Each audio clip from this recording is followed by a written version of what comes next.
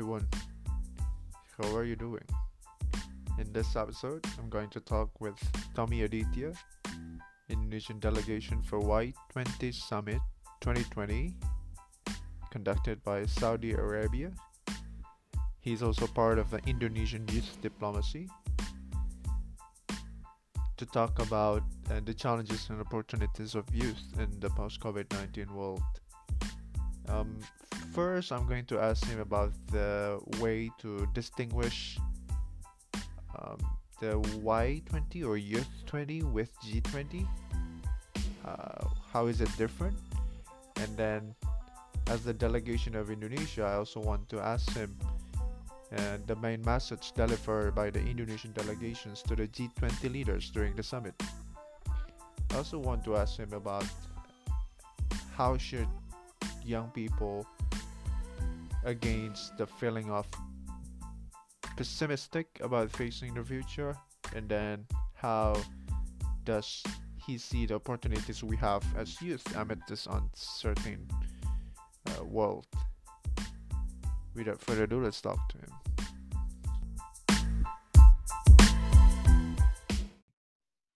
Hi Tommy, how are you doing? Hi, Nono. Doing great here. Thank you for having me here at your podcast. It's my pleasure to be here. Great, thank you for your time. I know you're very busy. I'm so honored to having you here, especially to discuss your participation at the Y20 Saudi Arabia Summit. For our listeners who might not know about this, so what is Y20 and how can we understand the differences between Y20 and G20? And and and who are the representatives of Indonesia to the Y20 meeting this year, Tom? Okay, sure. I think to start with, I'll explain what G20 is, so it's more structured. So G20 is the official country representative that discuss like wide-ranging global emerging issues in two spheres. First, they discuss about the financial and economic, and the second sphere they discuss about the development issues. And this G20 consists of 20 countries representing like 90% of the world GDP, 80% of the global trade, and two-thirds of the world's population. So the hope is that the discussion in the G20 is actually representative to the what's happening in the world. And we as Y20 is actually the official G20 engagement groups that specific seeing the problems from youth perspectives. So I think that's about the G20 and Y20. And for this year, the delegates, there are three delegates being chosen for the Y20 Saudi Arabia this year. The first one is Rahayu Saraswati. She is the head of delegate. And the second one is Gracia Billy Makassar. And the last one is me. Oh, awesome. So it's a youth version of G20, right? Yes, but I think I would like to emphasize that we talk more about the development sides, not on the finance and economic sides, because G20 is very, large. I see. So, do you want to share the main message delivered by the Indonesian delegations to the Y20 meeting this year? Sure. I think to put it into context first, let me discuss about what we discussed during the Y20 and like the Y20 summit. So the topic for the G20 for this year by Saudi Arabia is actually realizing opportunities of the 21st century for all, especially for women and youth. So it's interesting to have the youth here because Saudi Arabia, I think like two-thirds of the Saudi population is actually under 35. So youth is very relevant for them. And the Y20 is the youth version of the G20. So we talk mostly under three streams, right? First is future fit, second is youth empowerment, and the third is global citizenship. And under this streams, like we covered so many issues. We covered like employment, energy sustainability, digital economy, education, and many others. You can check it out in our communiques. But I think to your question about what the Indonesian delegates advocate for, if I could summarize it without taking less credits of the other points, I think I can summarize it to three things. The first one is about youth inclusion in the decision-making leadership. where youth must be empowered to lead changes in, in their own respective institutions, like be it political, the government, or the private sectors. And the second one, it's about inequity between regions and countries. I think here we represent Indonesia as the emerging countries among these all mostly developed countries in the G20 forum, right? We want to make sure that we represent the voice of Southeast Asia. We want to make sure that we represent the voice of emerging countries as well. And not only talking about the international perspectives, looking inward as well, we want to address the inequity that's happening between like rural and urban areas as well. So let's say in terms of, internet access or like education opportunities for all. So those inequities really hit hard, I think, to Indonesia. And the last point, I think this is what I'm passionate about because it's being discussed under the Future Fit stream, which is entrepreneurship. And I think I'm a bit biased here because I'm a bit channeling my soon-to-be MBA candidate next year. I want to go to the university as well next year, following you, Noto. And I think I want to establish as well the future career in entrepreneurship.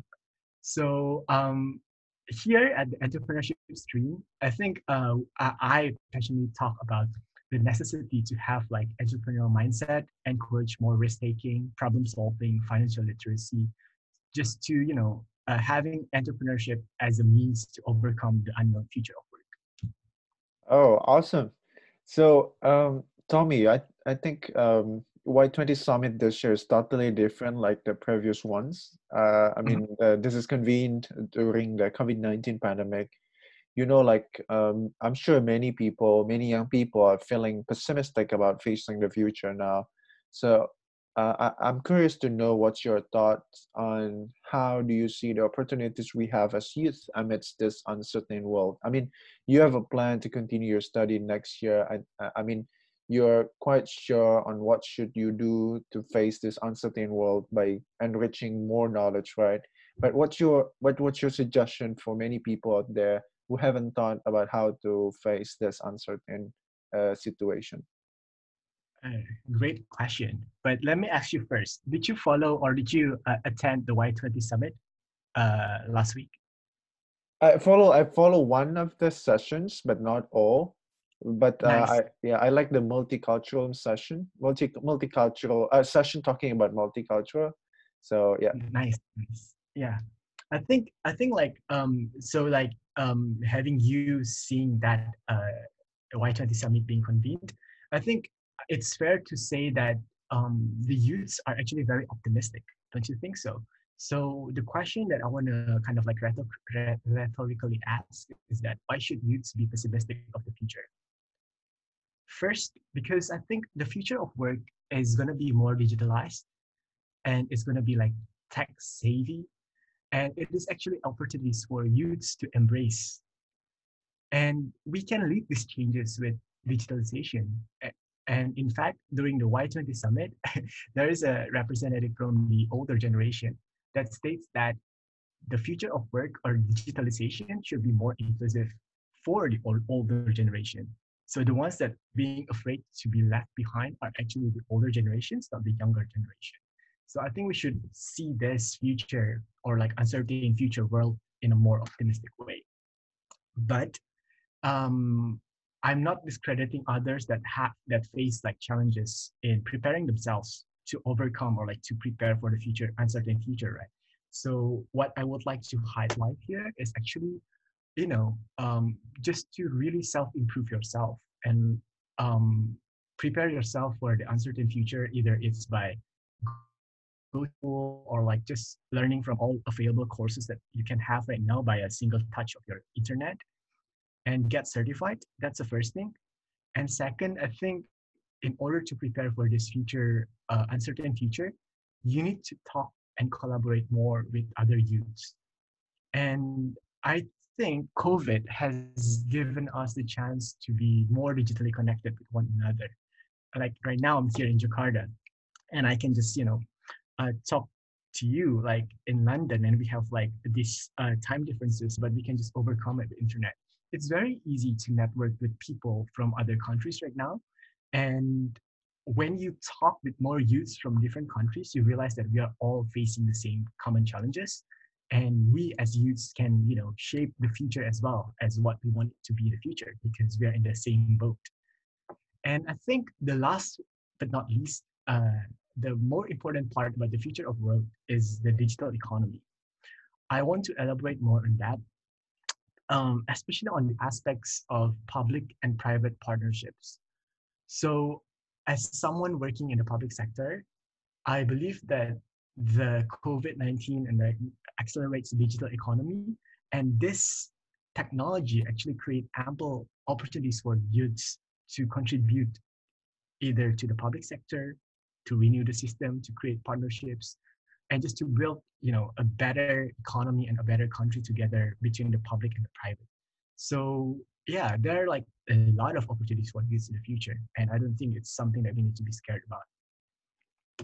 Great. Thank you for pointing out the needs for us to keep improving our skills, which is pretty much in line with the future jobs. So I'm curious to know what's your thoughts on the ways you see how COVID-19 have some implications on the future jobs. So do you think has COVID-19 has transformed the structure of our labor markets? Um, I think I want to point out one of the surveys. It's in the Y20 white paper in regards to COVID-19, how youths view the COVID-19 challenges, right?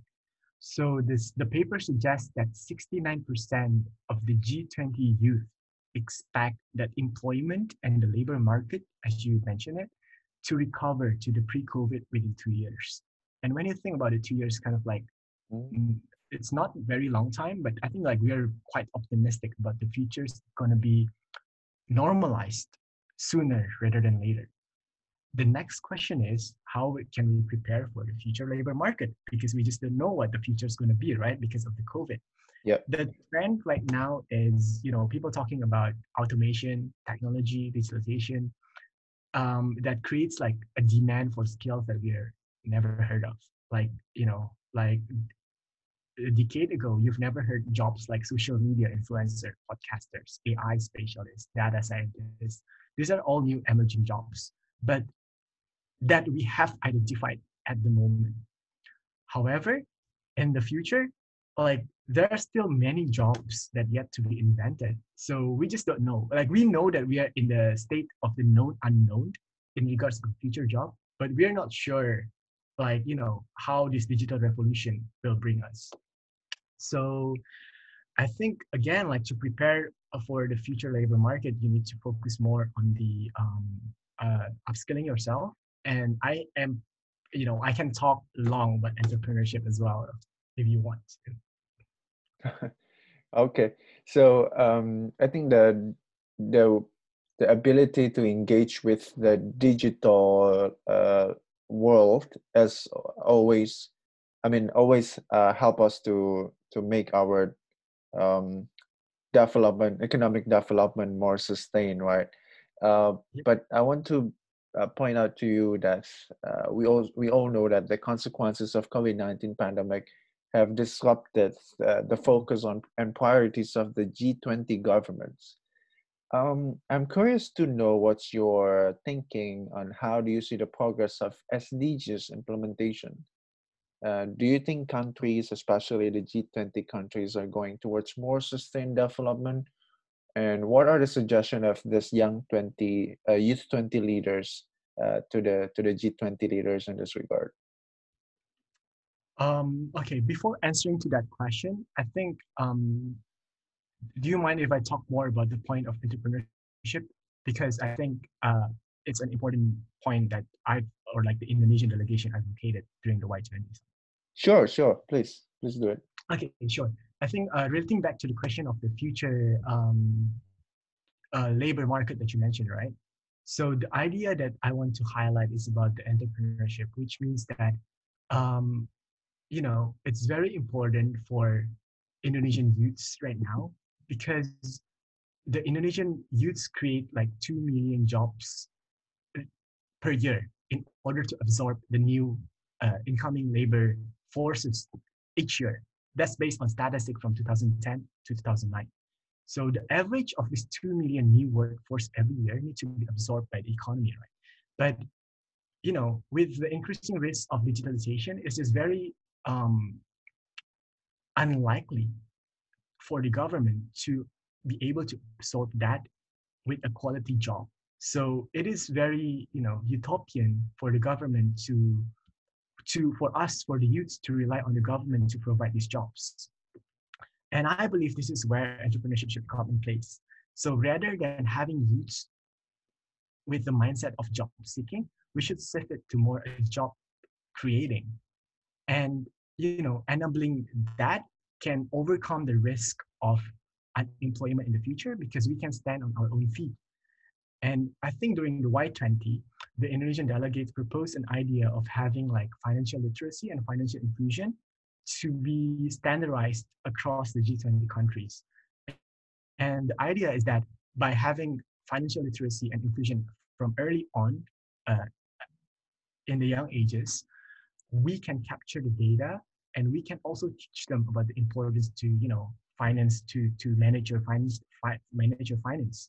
And it is our hope that by having that skill and that data, this aspiring young entrepreneurs later in the future can get a better and like a cheaper access of financing to start their own enterprises.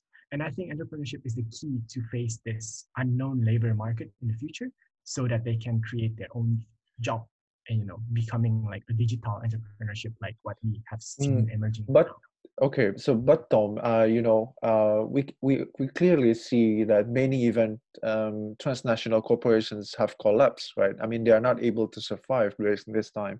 Shall we need our economy to be recovered first, and then we are able to create jobs, or we can still doing that even before the economic fully recover? I think like the point that I want to mention is to shift the mindset first, especially catering for youths, right? Okay. In terms of making it like a short-term goal, I think it's very important to address the COVID-19 first. But if you want to encourage more entrepreneurship for youths, I think it's important to invest as early as possible. Like these big companies can create like a consortium for like between businesses to teach like skills for their forces. Actually, this is an idea that we talked about during the Y20, and the delegates agree that companies should teach them not only about the skills that are relevant to their jobs, but also about entrepreneurial skills. So that's an idea that we propose as well to the Y20. And yeah, I think we can do that parallelly without waiting one another. Okay, nice. So do you want to touch my question about SDG, or you want to? Oh, sure. Sorry, I am becoming too passionate about that. So about SDGs, sure. So let me picture. I think you've seen this picture, right? When there is an ocean and near the beach, and then like there's the first wave, and the first wave we call it the COVID wave. We thought that the COVID wave seems so big, but the following wave after that is bigger than that. It's the climate change wave, we call it. So I think we are right in the midst of that picture. We kind of see like COVID-19 as like, something really novel, something really new that unprecedented that we need to take care about and tackle about it.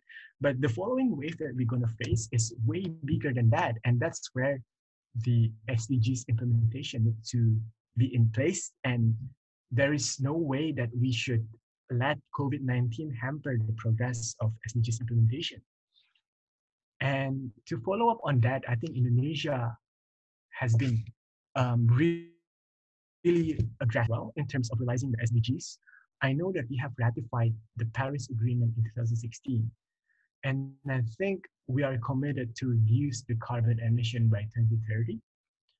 And in fact, the Indonesian government under the finance minister, they have included, this commitment under the NDC, the nationally determined contribution, as well in our RPJMN, Rencana Pembangunan Jangka Menengah Nasional for up to 2024.